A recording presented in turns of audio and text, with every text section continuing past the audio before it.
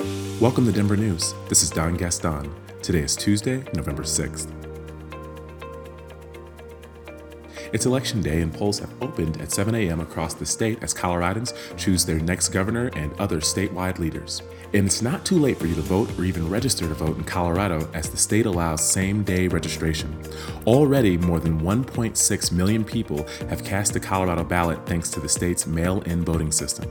As of Monday afternoon, Democratic and Republican returns are running virtually even statewide when it comes to voting, according to the Secretary of State's office. Again, remember, it's not too late to vote. You can return ballots until 7 p.m. Tuesday night. Find your closest polling place and ballot drop-off site using the link in the description. And you can text CO to vote. That's CO to 28683 for links to election information and voter registration from the Colorado Secretary of State's office. And if you're still in need of a breakdown for all the candidates and ballot measures, check out the Denver Post 2018 Voters Guide. And weather, with mostly sunny skies forecast for Tuesday, Denverites won't have the weather to blame for not voting today.